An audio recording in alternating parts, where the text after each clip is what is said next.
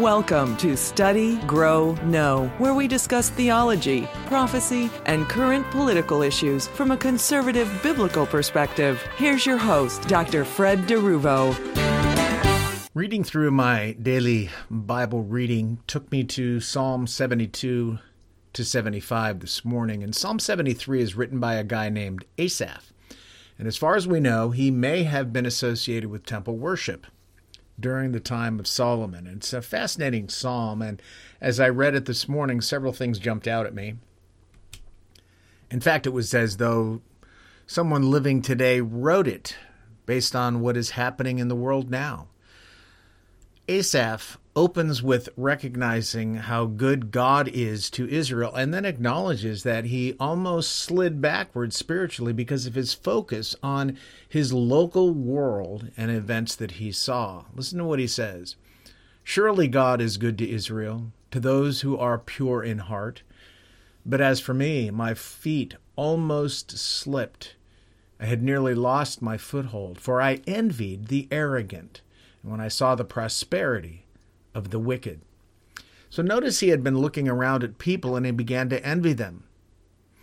These were arrogant, wicked people. Now the remainder of Psalm 73 goes into detail about the problem of the wicked and what we cannot appreciate about their plight because we too often judge things from the outside. He continues with verse 4 through verse 12. "They have no struggles. Their bodies are healthy and strong. They are free from common human burdens.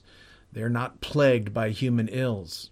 Therefore, pride is their necklace. They clothe themselves with violence. From their callous hearts comes iniquity. Their evil imaginations have no limits. They scoff and speak with malice. With arrogance they threaten oppression. Their mouths lay claim to heaven, and their tongues take possession of the earth. Therefore, their people turn to them and drink up waters in abundance. They say, 'How would God know?' Does the Most High know anything?" This is what the wicked are like. Always free of care, they go on amassing wealth. Well, let me take a few minutes to pull that apart and point out a few things. The rich and arrogant appear to have zero struggles in this life. They always seem healthy and strong, going from rich to richer, powerful to more powerful. Did you ever hear of them getting sick? David Rockefeller lived to be over 100. I don't recall reading of him ever getting cancer or having any major organ failures. Klaus Schwab is in his 80s and seems to have plenty of energy. George Soros is 93. I've never read where Soros suffered any serious illnesses. Have you? Well, apparently the same thing was true of the rich and arrogant during Asaph's days. They seem to never have to deal with the problems that the average person deals with in this life. And because of this, Asaph notes that pride is their necklace, as if they're self-made people. And they are literally clothed with violence. They do what they want because they fully believe they are above the law. Who can stop them? I'm still surprised Jeffrey Epstein was actually caught and arrested. So Asaph continues by stating that their hearts are callous, and from those hearts stream rivers of callousness and evil, which to Asaph seem to have no limitations. Is this true of arrogant rich people today? Most certainly is, and the average person suffers because of it and them. Now, beyond this, Asaph heard their arrogant words, scoffing, malice. Arrogant speech is used to threaten oppression on anyone who seeks to stand in their way then and now.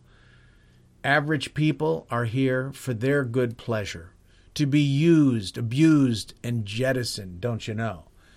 The rich's arrogance is seen in the way they view God himself. Their rhetorical questions are, how would God know? And does the Most High know anything? These are questions that ridicule the concept of God and his perceived limitations or even his existence. Commentators believe that because Asaph was in some way connected to the temple worship, he witnessed firsthand the proud, arrogant, rich Jewish men in the temple do what they wanted to do and fully believed that God didn't notice or was incapable of noticing what they did. They believed this because they reasoned that had God noticed, he would have done something about it long before that point. So in their arrogance, they laugh at the thought of an all-knowing, omnipotent God. They brought God to become less than a human being. Some of these rich, arrogant men were likely also involved in leading temple worship too. This problem is likely due to Solomon's worship of many gods that was concerning because many of his wives who worshiped numerous false idols lived and got their access to the temple too.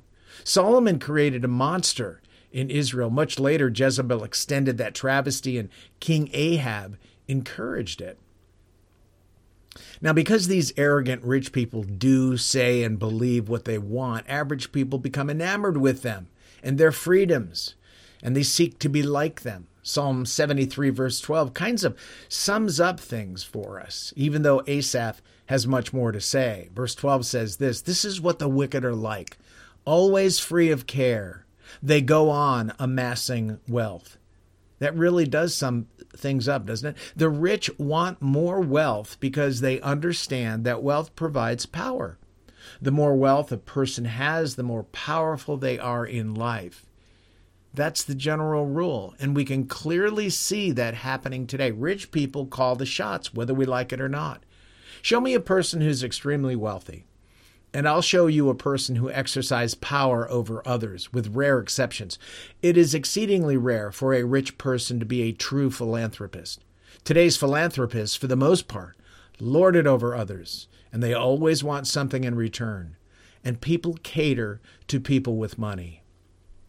Now in verses 13 and 14, Asaph bemoans his fate compared to the rich. He says, "Surely in vain I've kept my heart pure, and have washed my hands in innocence. All the day long I've been afflicted, and every morning brings new punishments."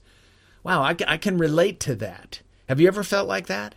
I have, and unfortunately I often still do. We love God, we seek to follow him in all things, and what do we get for it? Often we receive pain and problems, and oppression, persecution. Is it worth it? Well, if the psalm had ended there, we'd probably say no, but it doesn't end there. Listen to verses 16 and 17. When I tried to understand all this, it troubled me deeply, till I entered the sanctuary of God. Then I understood their final destiny. So Psalm 73, 16 and 17 is Asaph's aha moment. He begins to see that all that troubled him brought clarity. As he went into God's sanctuary and worshiped, everything took on a new light, new meaning. He began to understand things from God's perspective, which also needs to be our perspective. It dawned on Asaph that these arrogant, rich, evil people all had the same destiny, and it was to be separated from God for all eternity and to experience the literal hell that is entailed in that. Asaph didn't understand much about the afterlife. No one did then. God hadn't revealed it. Now we understand it far better because God has revealed it in his word. All the arrogant, rich, and evil people who direct the affairs of men, reject and even hate the idea of a loving God, will be tossed with finality into the lake of fire after their judgment at the great white throne, Revelation 20, 11 through 15, in which Jesus, the judge, will clarify for them why they are going, where they are going. So when Asaph realized that, his heart lightened, and he likely began to feel pity for those arrogant, rich, evil people. His faith in God was renewed. Asaph literally ends Psalm 73 with tremendous praise to God and for the things God has done for those who love him. Listen to this. "Yet I am always with you." He's speaking of God. "You hold me by my right hand. You guide me with your counsel, and afterward you will take me into glory. Whom have I in heaven but you? And earth has nothing I desire besides you. My flesh and my heart may fail, but God is my strength of my heart and my portion forever." Asaph understood. He had an epiphany and realized that God held Asaph up. God guided him through life, helping him maneuver through the difficulties, while the arrogant rich had only themselves and their money to rely on. They could not cheat death, though, because they will die. The globalists of today, who want trans-humanism to keep them physically alive forever here on this planet, try hard to reach that goal, but they will one day die. They cannot escape that. Yet for the believer, God is our strength, our portion. We may fail him, and we do fail him, but he will never fail us. He will always be there as a mother hen is for her chicks.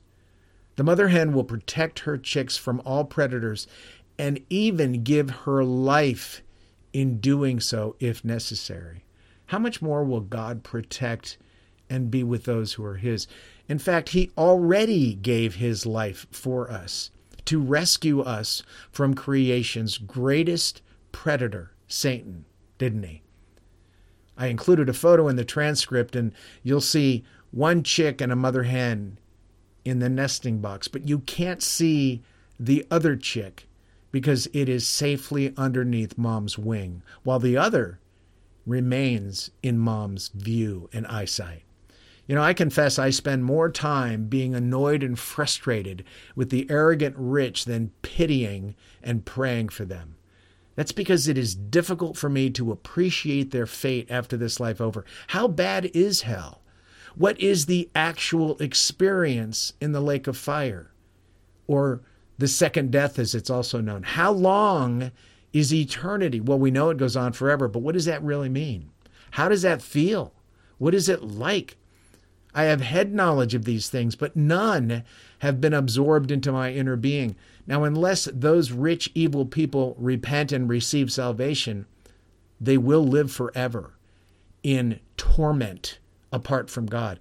Could it be grace from God that they enjoy their long life with as many chances as possible to come to him for salvation? When they face him, they will not be able to argue that they were not given chances. I need to come to grips with the arrogant rich's plight after this life. I'd like that same epiphany experienced by Asaph. Maybe through the reading of his word, and over time, he will increasingly enlighten me. I hope so, because I know that I need that. Well, thank you so much for joining me, and I pray that until we meet again, God will open your eyes to show you how blessed you are in him. You've been listening to Study, Grow, Know with Dr. Fred DeRuvo. Please join us each week for new broadcasts that deal with theology, prophecy, and political issues from a biblical, conservative perspective.